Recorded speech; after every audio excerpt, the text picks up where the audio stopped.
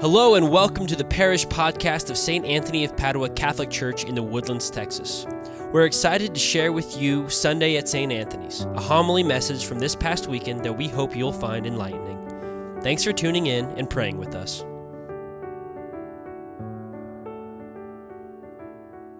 Jesus said to his disciples, "You have heard it said, an eye for an eye and a tooth for a tooth. But I say to you, offer no resistance to the one who is evil. When someone strikes you on the right cheek, turn the other one as well. If anyone wants to go to the law over your tunic, hand over your cloak as well. Should anyone press you into service for 1 mile, go for 2 miles. Give to the one who asks you, and do not turn your back on the one who wants to borrow. You have heard it said, you shall love your neighbor and hate your enemy. But I say to you, love your enemies and pray for those who persecute you, that you may be children of your heavenly Father. For he makes the sun rise on the bad and the good, and causes rain to fall on the just and the unjust. For if you love those who love you, what recompense will you have? Do not tax collectors do the same? And if you greet your brothers only, what is unusual about that? Do not pagans do the same? So be perfect, as your heavenly Father is perfect." The Gospel of the Lord.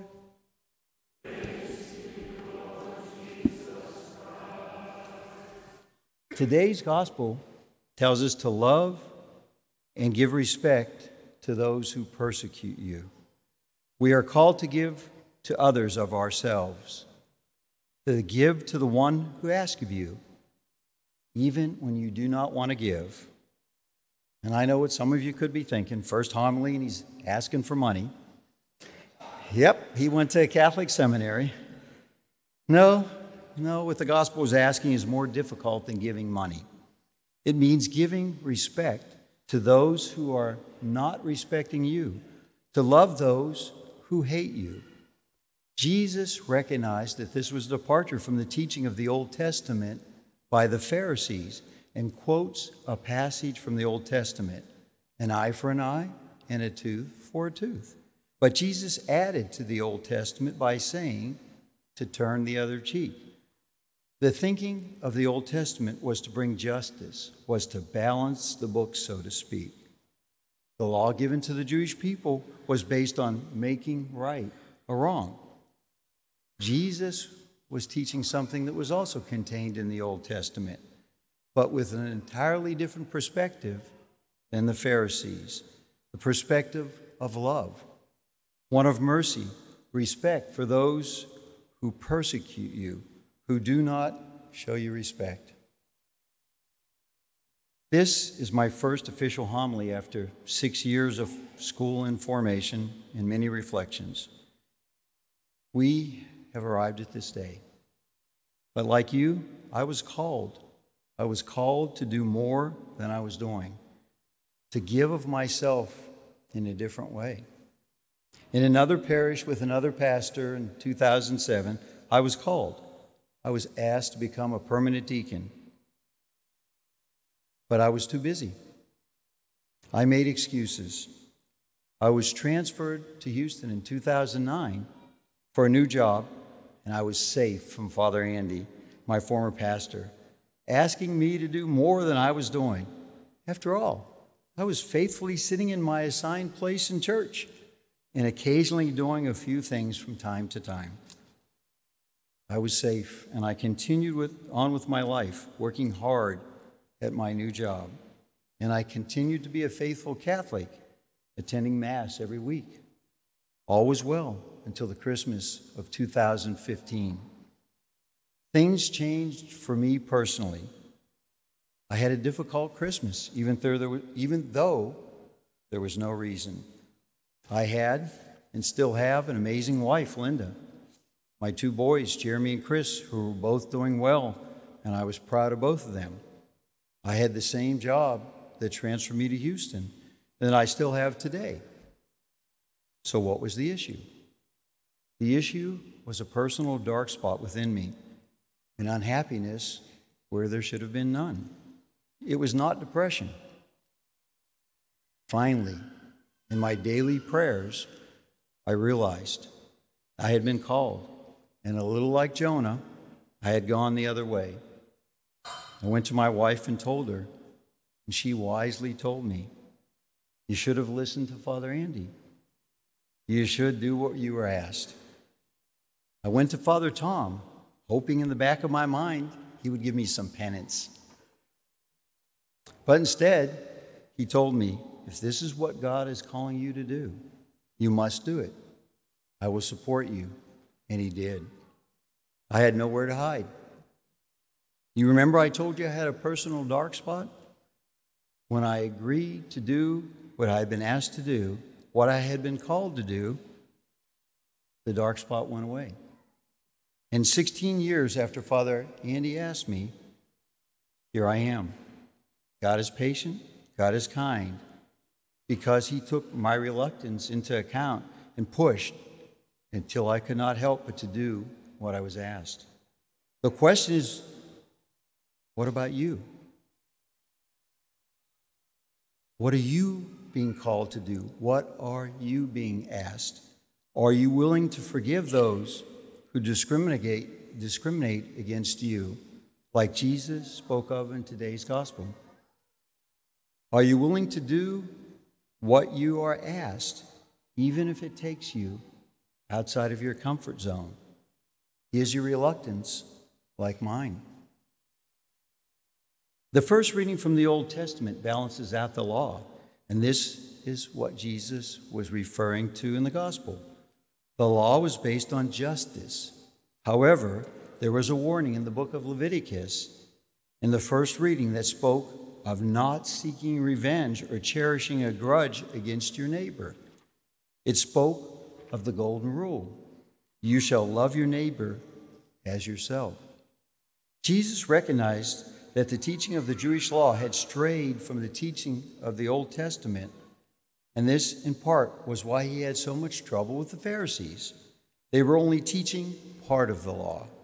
The focus of the teaching of the law in the day of Jesus had become one of seeking justice and ignored love of neighbor as yourself.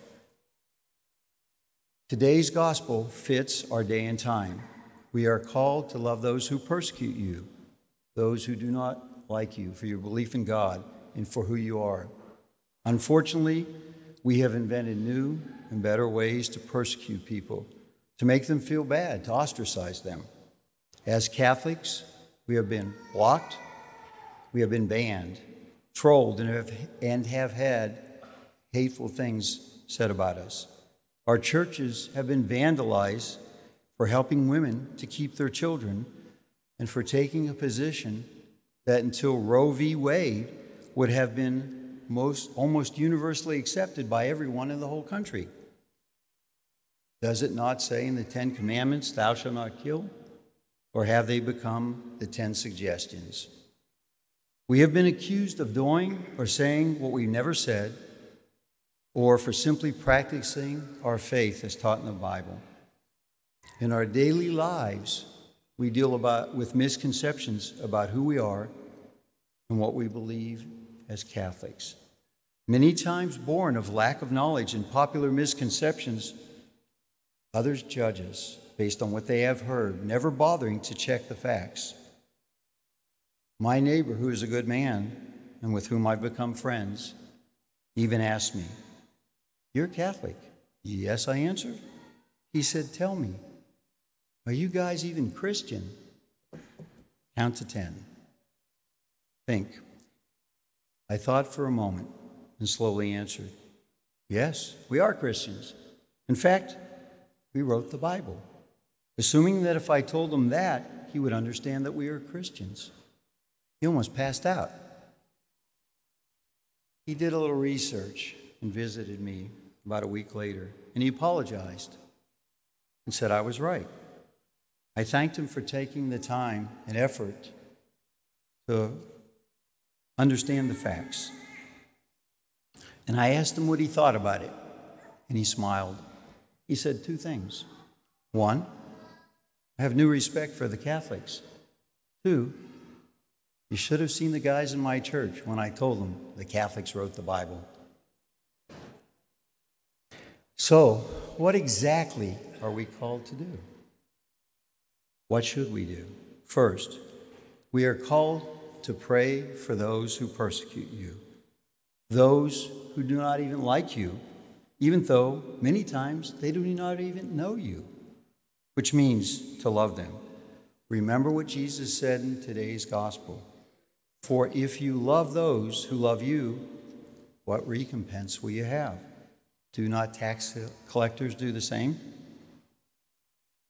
Is not love helping, giving of your time, giving of yourself?